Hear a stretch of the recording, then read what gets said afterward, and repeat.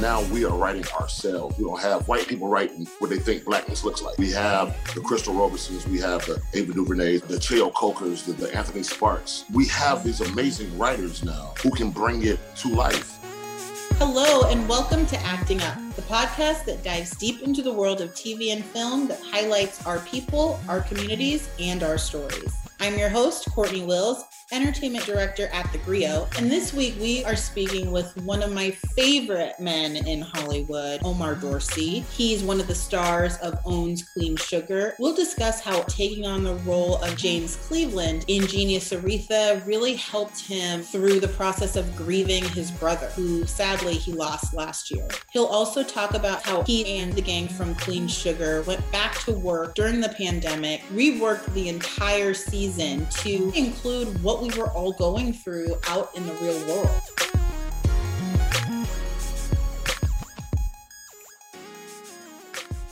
So May is Mother's Day. May is Mental Health Month. It's such a good time to check in with yourself, check in with your loved ones. It has been such an insanely traumatic year for everyone, whether it's because of the pandemic, because of the ongoing social unrest. We keep having to digest these stories of Black kids getting killed by the police, and we're through the election, but it's still a really tumultuous time. There are so many things that we can do for ourselves and for each other to check in and really open up conversations around mental health and normalize that subject matter, especially in our communities. I think that we've come a long way in recent years as far as highlighting just how prevalent mental health issues are in our community. And we're finally starting to see that translate to the screen. Queen Sugar always does a great job of incorporating mental health into the storyline. And there are tons of shows who do that really well. All American is another one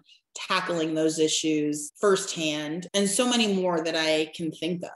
Just last month, we lost DMX, and we know that he struggled with his mental health for years. It's really time that we as a community normalize conversations around mental health, around taking care of ourselves and taking care of each other, preventing suicides, and just doing what we can to make people feel supported, provide people with resources and tools. So this month on Acting Up, we're really going to focus on people and projects who are moving the needle when it comes to representing issues of mental health on screen. There are so many fantastic projects either wrapping up or kicking off. The world is opening back up. People are getting vaccinated, and that means Hollywood is opening back up as well. But there were a few shows who went into production during the pandemic. Queen Sugar was one of the first ones. That is OWN's incredible series that kicked off back in 2016, created by Ava DuVernay and stars a laundry list of really incredible actors.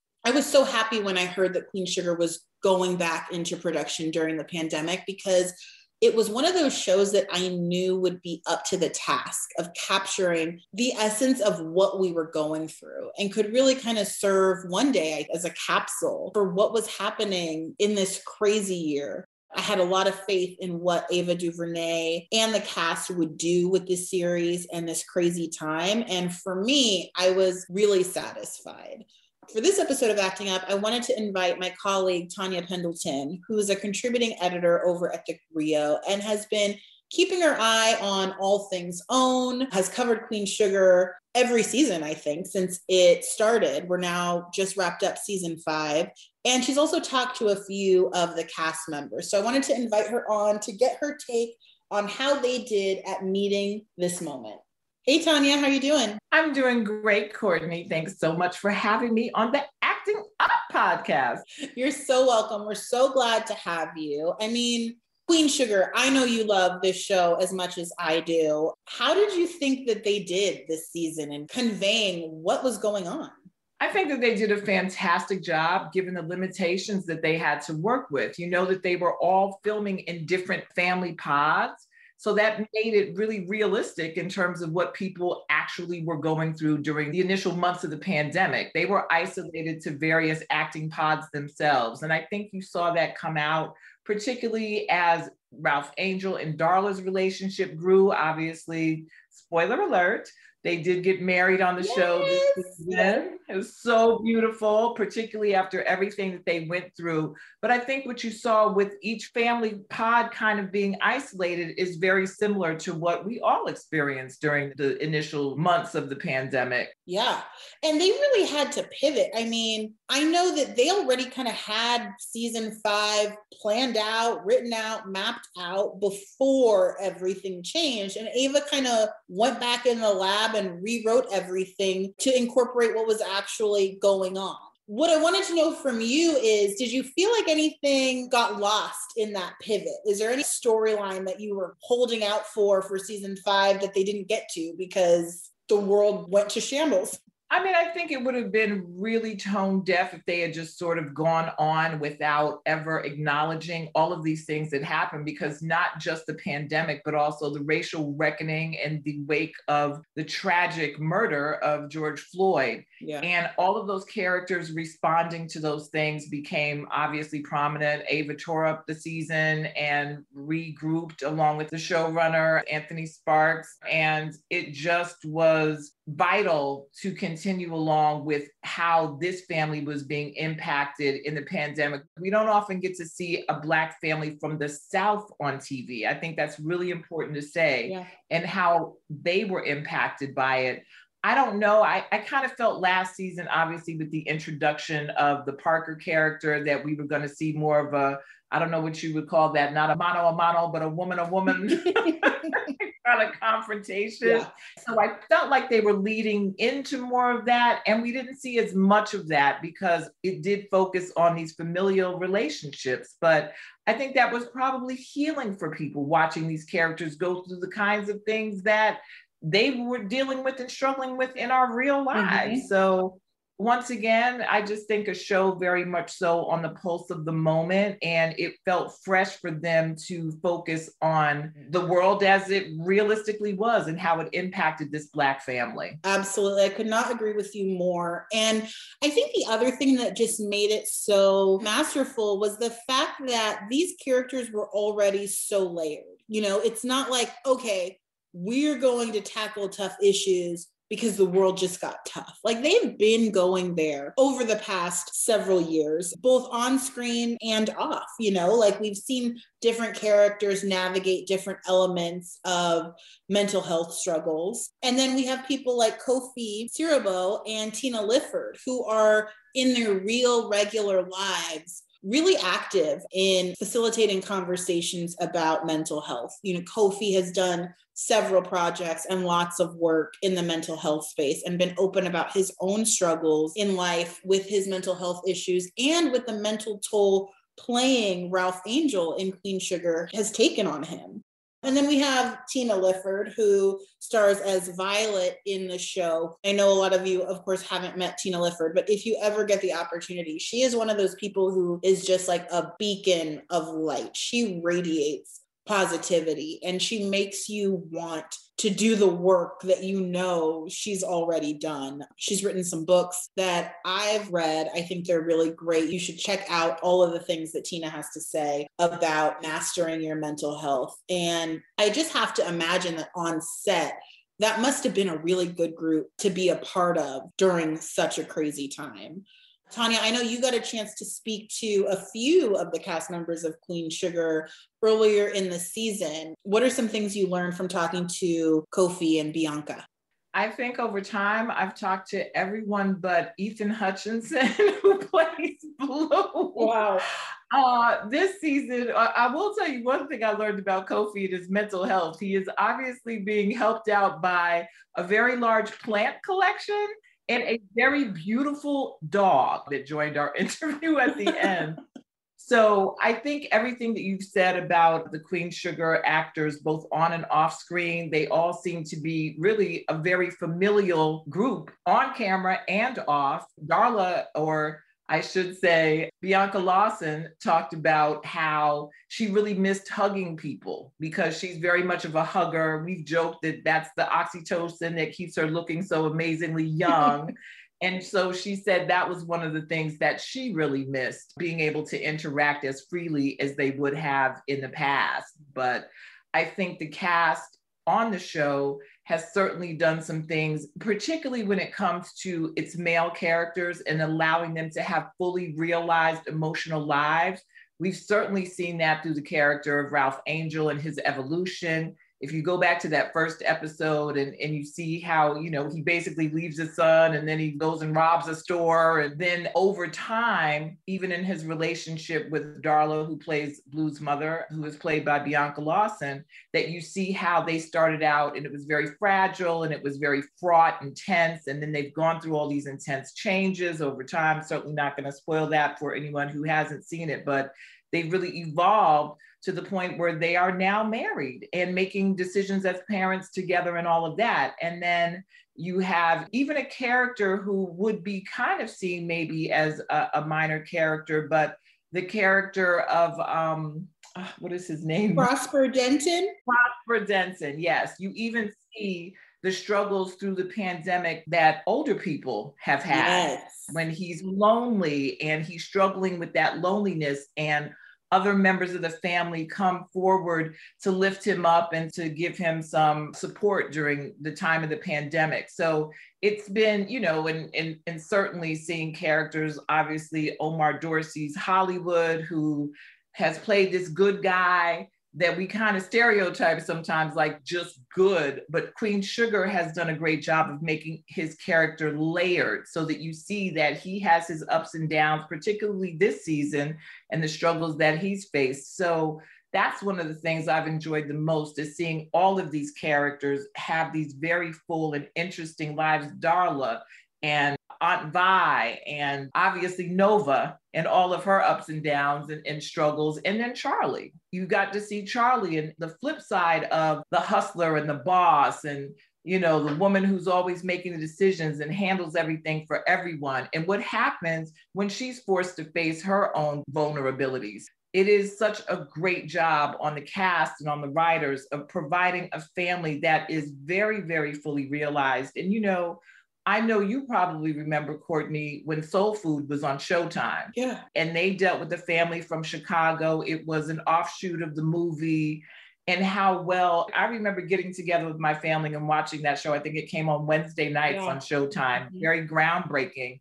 And Queen Sugar has really picked up where that show left off in giving you a real sense of a Black family and what they deal with. And again, particularly in the South, we don't always see a lot of representation of people who live in the South. Yeah. And they are a large part of the Black population lives in the South. Yeah, absolutely. And I'm so happy you mentioned Omar Dorsey. Hollywood is just one of my favorite characters. We never get to see Black men just be good, just be well-meaning and do right by his woman kind of guys. I never see that. And I've really loved watching his journey and his arc on this show. And then Omar, just as a person, Omar Dorsey might be one of the nicest guys in Hollywood. Never fails. I absolutely can co-sign that, because I met him at a Queen Sugar junket. And then I ran into him again at the Toronto Film Festival. And so, of course, I'm at the festival and looking for stories and different angles. And we had this conversation. He agreed, without a publicist, without a handler, without anybody else, to sit down and talk to me and just do this amazingly spontaneous interview. We met up, we did it. He gave me his number, we made it happen. And he is so lovely. You don't always see that. You may see someone who's willing to do an interview and they're like, well, call this person. And it takes you, 20 different phone calls to make it happen. No, he sat right down with me. We made it happen. And, I'm sure he had other things to do in Toronto, but he was just a genuinely nice guy, a sweetheart for real. So that Omar that you see on TV, he has said that he's not quite as nice as Hollywood, but I'm not sure that I agree with that. He's a good guy. I think so too. He is such a sweetheart. And I spoke to him recently, not only about this season of Queen Sugar, but also for his turn as James Cleveland in Genius Aretha, which was incredible. Tanya, I don't know if you got to see that, but we here at Acting Up have talked extensively about Nat Geo's Genius Aretha project, and Omar was so fantastic in it. And I think that it was really beneficial for him because it was the first job he took after losing his brother last year. And to play a gospel icon and be surrounded by people who he already had relationships with, like Cynthia Erivo, who he starred alongside in For Harriet, and being immersed in gospel music and that whole vibe actually was really healing for him during a very tough time, which a lot of us sadly can relate to after the year that we've had. Take a listen about what he had to say.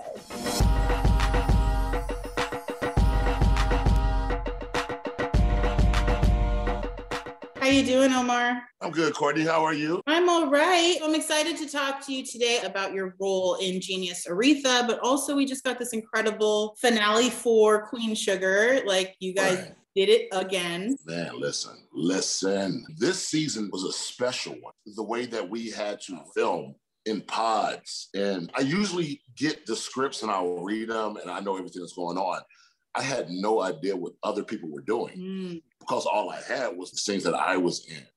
So it was just totally different. I was surprised every episode watching my fellow castmates. It was something special. It really was.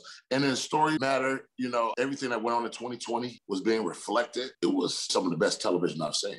I agree with you. And I wanted to talk to you about that because, you know, it's hard to believe, but we're coming up on the year anniversary already of George Floyd being murdered, of the protests that broke out after that. I'm sitting here like so anxious today at 11 in the morning because I know this video is going to come out of another shooting, another, what the family's calling an execution. And I'm taking myself back to George Floyd and what that felt like. And I'm reminded, like, a year later, it doesn't feel much different.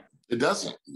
And the thing about George Floyd is that we were all quarantined. We were all living in our homes. So it felt like we had a connected tissue there. And for it to still happen during that time, it really made everybody look. Now we're back to normal a bit. Yeah. So when we're seeing these Black bodies be taken away, it doesn't affect others as much as it did during that time when we were all locked up in our houses and you know, the same bullshit is going on. I mean, no matter what the world is going on, the same things that have always plagued this nation was still going on, but it's still going on. And it seems as if people are just, oh yes, another person killed. Like, yeah, there is another person killed. Yes. Yeah, another one. Another one. Right. And I mean, gosh, so on the heels of George Floyd, in the midst of these Black Lives Matter protests, we were in an election. Right. It was so chaotic. And I remember like that time where we really didn't know what was going to happen with Hollywood. Right. Everything was shut down. It was before they figured out all of the guidelines to go back and shoot. And you have this show that you're a part of that you know already in normal circumstances really elevates the conversation and really goes there.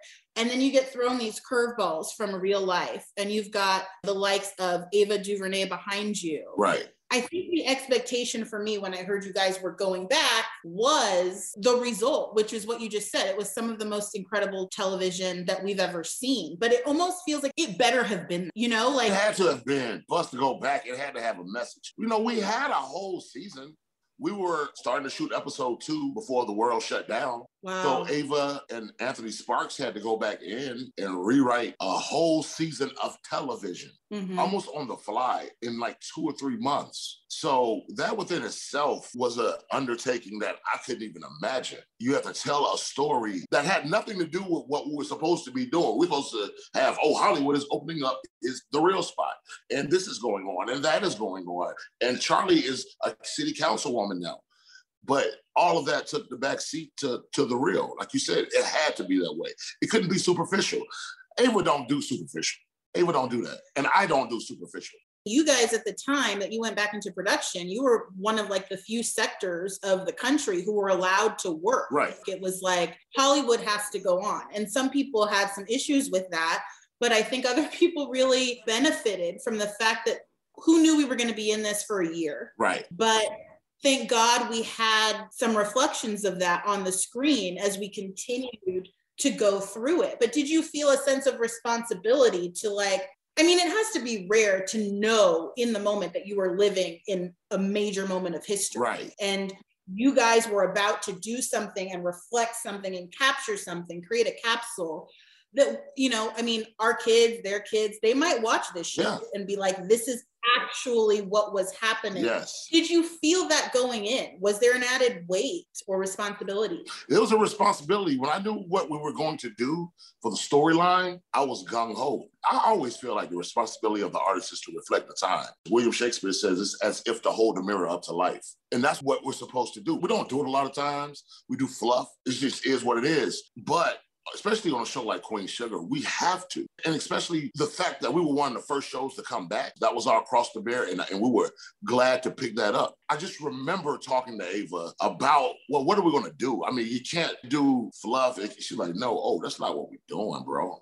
She's like, no, we're going to really show what 2020 looks like. The good, the bad, and the ugly. There's a lot of bad and ugly in it, you know. Family is good, and that's a great thing about it. Through all of it, you know, the Queen Sugar, the Borderlones is still a family. And so we have to deal with all of this stuff as one. We have to move in a unit, you know, particularly with Hollywood and Vibe. So I was ready to go to work. I love acting. So I was just ready to go, but I knew it had to be important, and it was. What was Tina Lifford doing on set during that crazy time? Because I constantly thought of her, you know, she's so uplifting. She's so, I think, you know, when I'm around her and when I see other people around her, it feels like she kind of invites you to tap into that emotional part of yourself, and is so big on mental health. Like, what was her vibe like when shit was scary and weird and uncertain? Yeah, she's not scary and weird and uncertain. So she's a person you can really go to for support. Listen, it was really hard for me. We were living in this hotel. It was just us. I'm a people person. I like to be amongst the people. So I would look outside. It would be Tim Durant, who plays Charlie's husband. We would just look outside and we see all of these people walking. It was Halloween. We're like, we're supposed to be amongst the people, but we can't go anywhere. But Tina, he plays David West, I'm sorry. Omar, don't worry about it. We're doing something greater. So she is constantly uplifting all the time. And I really needed it during that moment. I really needed it because it was tough. Yeah, I needed some Tina Lifford in my life too. I should have tried to dial her up. Yeah, you should have, because she's awesome. You know that. Yeah. So, I mean, this other great thing happened recently that was Genius Aretha, and you were such a huge part of that. It was such a powerful project and such a unique look at someone that we all thought we knew and understood really, really well. Talk to me about like what your approach was to playing this real life person, right? Because that has to be different than a character that you're creating. Right. I remember when I read that the miniseries was going to go, and I hit up Cynthia Erivo. I said, Cynthia, who y'all got playing James Cleveland? She was like, they're looking at this person. Why, do you want to do it? I was like, hell yeah, I want to do it. That was like in October. It was months before they even started shooting. Mm-hmm. I forgot about it. She and I had a million conversations after that. But I'll give you a story. I was dealing with my brother who passed away last year. Oh, I'm sorry to hear. Yeah, I had felt like I had a dream about Nima Barnett, great director, saying, Omar, I need you to come with me. This is just a random dream. And I said, I had a dream about Nima Barnett last night. That's weird. And I went to the hospital. They told me, like, your brother probably won't make it the next couple of days. I was like, oh, man.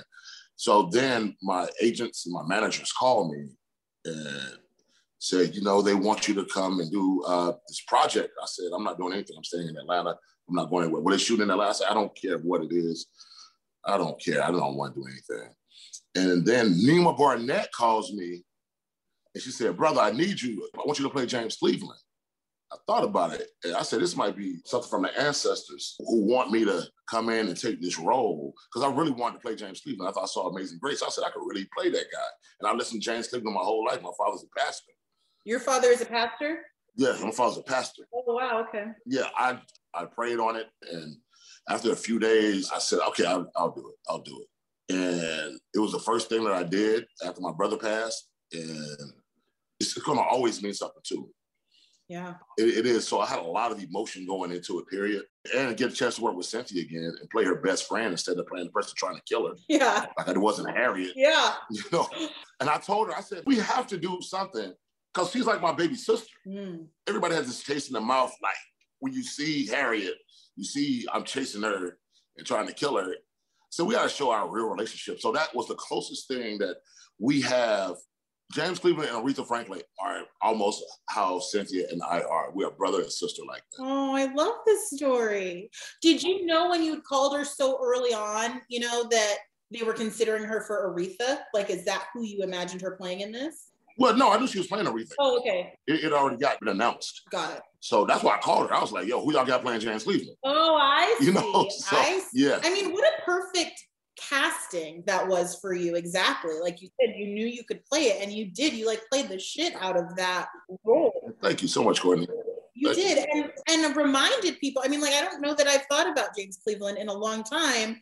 And then I did and was like, oh my gosh, yes, greatest gospel, maybe performer ever. Yeah. Ever. Yeah. What did being immersed in the music, in that gospel music do? I mean, God, you were grieving your brother. I'd have to imagine. I needed it. Yeah. I needed it. I remember that morning before I was going to set for my first day, just listening to James Cleveland and just crying in the shower. And I just needed it. I needed it. I needed it at that moment in my life. I was just crying and bawling. When I got the set, I was there. I felt like you said, I was immersed in that character. And I had watched Amazing Grace so many times. I love that documentary. I absolutely love that documentary. And it was so easy to play that portion of the show, The Amazing Grace. I felt like I knew it verbatim. And I listened to the album so much. So me singing the songs, me playing the songs, it wasn't going to be that hard. Yeah. But like you said, you're just playing a person who is known as the Prince of Gospel. And it's a responsibility. You mess that up, the community won't forgive you. Right. No, we won't. We won't. You ain't do that right. You might be good on Queen Sugar, but I don't know about this one. Yeah. So I knew I had to show something. And luckily, it came out really well. And I was very happy with the way it came out. I really was. I feel like I talk a lot about Black women in Hollywood, right? And inequities in their paychecks or, their representations on screen. But it's not often that I really get to talk to male actors such as yourself who have been able to, I think, cultivate a career that at least from the outside looks like that's going really well for him. I don't always find myself contemplating what your walk looks like. And I wondered for you in this time of kind of racial reckoning in the country, but also in the industry for sure. Right. Is it perceivable to you? Do you feel a shift yet? Do you see issues that you've experienced and encountered being addressed? What's your temperature on all of this? The older I get and the longer I've been in the industry, the more respect that I have, and people have respect for me. Yeah. So the stories I want to tell, people will say, yeah, okay, that's what you want to do. That's what you want to do. You have to understand, I'm a big Black dude. I came in the game, they always wanted to throw thug roles at me. And I did some and I didn't do some. There's a lot of them I didn't do. I did Ray Donovan because I wanted to do Ray Donovan. So good also, Thank you. Yeah. It doesn't count. That was fine, yes. I said, if I'm going to play Nino Brown, if I'm going to play a gangster, I'm playing Nino Brown. Right. I'm playing Cookie Brown. I'm playing Michael Corleone. I'm not just going to play just some. So even after that, everybody wanted me for all of the gangster roles after that. Mm-hmm. I said, but look, Selma's coming out in a couple of months and you're going to see me as a civil rights leader. So you want to have some type of dexterity with it. Mm-hmm. I never wanted to. I come from theater. I'm doing 2 or 3 shows at a time when you're doing summer stuff. So yeah, I might be playing King Lear right here, and I might be playing a hooligan and Oliver Twist right here. So you're doing different things. And that's what I wanted my career to be. So now the producers know me, the directors know me, and they know the type of things that I like to do. And they know I will say no in a minute, because I say no all the time. Because if I don't need it, I don't need it. It's becoming a little bit easier for me. I don't know about for everybody. And the people who I roll with, I see their past. I see the Dorian Misicks, and I see the Anthony Mackies, and I see the Lakeith Stanfields and Sterling K's, and in Chadwick before he passed. I saw that the things that we want to do, they're sort of letting us, okay, we give you a shot at that. Hope you don't mess it up, but and nobody has. Nobody has. They're giving us a chance to do what we can. The best thing about it is that now we are writing ourselves. We don't have white people writing what they think Blackness looks like. You know, we have the Crystal Robersons, we have the Ava DuVernays, the Cheo Cokers, the Anthony Sparks. We have these amazing writers now who can bring it to life. And that's the best because we know what we look like. Those Ruben Santiago Hudson knows what it looks like when you have the hot comb on the stove, where you have to comb the hair, and what it smells like and all of that. So our culture is being reflected by us now. Yeah. What are some things that really caught your attention during quarantine as far as watching? I know I got sucked into some shows that I probably never would have had the time, you know, to pay attention to, but what were some projects that for you kind of piqued your interest? Succession. I know, isn't it so good? It is ridiculously good. Oh, it's so good. And I never would have thought I would have cared about rich white folks. But my God, the King Lear of it all. It just blew my mind. And I said, the next thing that I do, if I'm a lead of it, it has to be this. It has to be this writing. It has to be these chess pieces moving in different ways. Yeah, that show just blew my mind. And I tell you, Lovecraft Country did, but I was going to watch that anyway. You know, I was going to watch that anyway. I didn't care. Yeah. But yeah, Succession and Lovecraft. I watched The Americans too. I watched The Americans. It's pretty good. I do want to watch that. I love Kerry Russell. Like, she was amazing. When it got my attention, they were already 3 seasons in, and it was not the time, and I was really into Homeland, but Homeland is ended. Yeah. And I think I will revisit The Americans, but I don't think there are enough Black folks watching Succession, number one. Yeah. It is really one of the coolest shows on TV. It is so well acted. It's so well written. It's so well acted. Man, Brian Cox is a monster.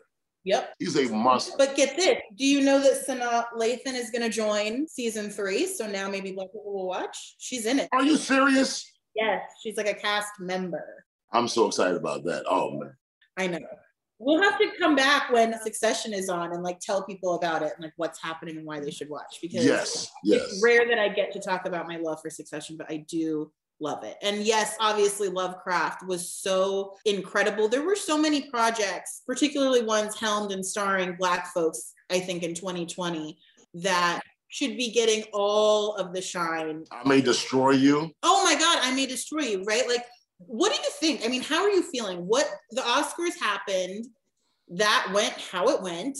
What do you think the Emmys are going to do, like with the nominations? Do you think those shows are going to get what they should be getting? I don't know, man. I think Queen Sugar's season 5 was tremendous. Listen, and I'm not here to like toot our own horn, but my God, if in the Academy, okay, I'm voting for it. I know that much. Exactly. I know that much. Queen Sugar, I May Destroy You, Lovecraft. Yeah. For sure, genius, I think. Yeah. I mean, there's so many more, but there are a few where I'm like, if you guys don't nominate these things, what else were you watching? Like, I was watching The White Shit too. What was so good?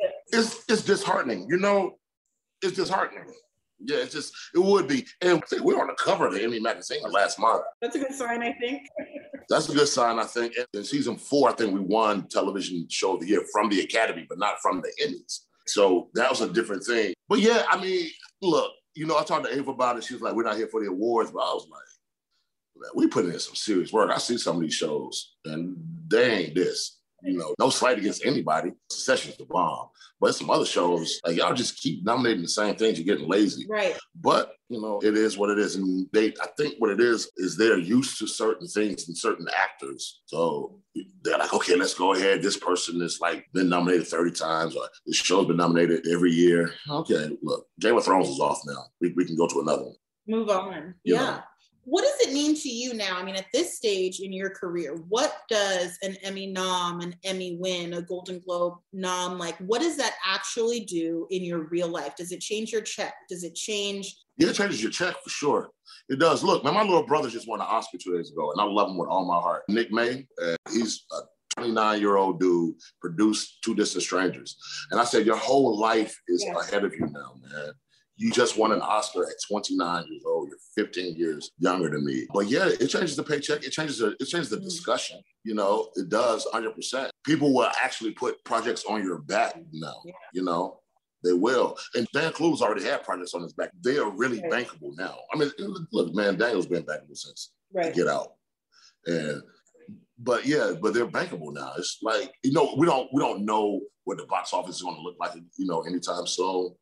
But To have that Oscar nominee, Oscar winner, Emmy winner, Golden Globe winner, when you're doing the trailer, it does something. It gives you a sense of prestige. Yeah. And I think people think only that it's like a popularity contest, and they don't know that there are really tangible effects for like your careers. Yeah. Of course, you want to say it doesn't matter. We don't do this for the recognition, blah, blah, blah. But in a way, it's like, no, if you have a chance to like get a raise, and a raise in dollars, a raise in profile, a raise probably in like agency over what you do, of course, you're going to want to go for that.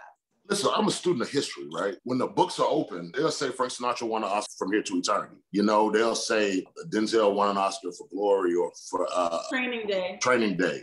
You know, when those books are open, when people are studying that, these are the people who you know who won those Oscars. You know, Ava won an Emmy for the 13th or whatever. They'll know that. And you'll be in the discussion. You know, you'll be in that discussion. It's funny. My daughter's graduating from Howard in 2 weeks. Yeah. But she was studying theater. She was reading the plays, and my name was in the front of some of those plays because I originated some of those plays. Ooh. So it's like you're studying me. When the books are open, you see that. You know, you see those people. So, you know, for history, you want that a bit. Like I was here, you know. Yes, absolutely. Lastly, I want to know, did you get the vaccine? I did get the vaccine. When did you get it? Like, why did you get it? Which one did you get? I got the Pfizer. My last one was April the 2nd. Did you laminate the card? Where's the card? Bam! Nice. I was with my boys. I was with Paul Garnes and Terry Jingles and Anthony Mackie last night. We were all showing off our cards. But yeah, I got it because I wanted my parents to get it. Mm-hmm. So I took them to get it, and I said, if I get it, will you get it? And they did. So, you know, and, you know, just trying to get back to a sense of normalcy. Right. I don't know what that will look like. I'm also a person who really likes to travel. I like going out of the country. And I don't know how many countries are going to like let us in if we don't have the vaccine. You probably have to get a COVID test also, you know, before we go. But I like traveling. I like going places. Yeah. Were your parents hesitant before you did that? Like, did they have reservations about it? And did you have any? They had discussions about it. They had discussions. And I was trying to get my mom to do it. And she said she wanted to talk to her doctor first. Her doctor said it's better to get it than not to get it. So I took them to get it. And I got mine too. Did you get yours? I haven't gotten it yet. That's all right. They like just opened it up last week here. I'm in LA. I'm only 36, so I couldn't get it before now. Right. And I think same, like I want to get it because I want to travel. But I'm not going to lie. Like, I'm sorry. I work at DeGrio. I have all of the information from doctors and the CDC. It still does make me nervous, and not like in a crazy conspiracy way, but just, you know, like the flu shot makes me nervous too. So right. I know that it is the right thing to do. Like, I'm probably going to make an appointment. I want to keep my kids safe. You know, I want to set a good example, but I am not somebody that's like, it is no big deal. I'm like, what's in there? Yeah. COVID is in there. Right. COVID is in that shit already. Yeah. Listen, I had COVID.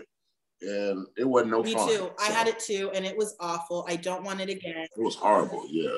And the truth is, if the vaccine has some crazy component that makes everyone grow another eyeball, I don't want to be the only one without another eyeball. I know you don't want to be left out. Come on, you have that third eyeball. If everyone else is jumping off a cliff, like, will you jump? It turns out, yes, I would jump. What am I going to do on the cliff by myself?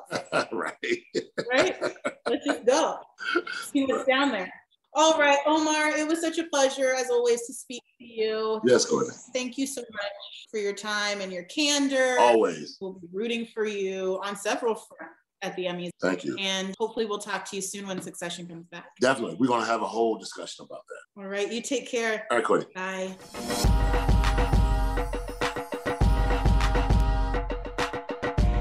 Tanya, thanks so much for joining me today on Acting Up and lending your Queen Sugar expertise. So fun to hear from you. Anytime, Courtney. I love that this is what you're doing, and I'm looking forward to hearing more and hopefully coming to join you guys again.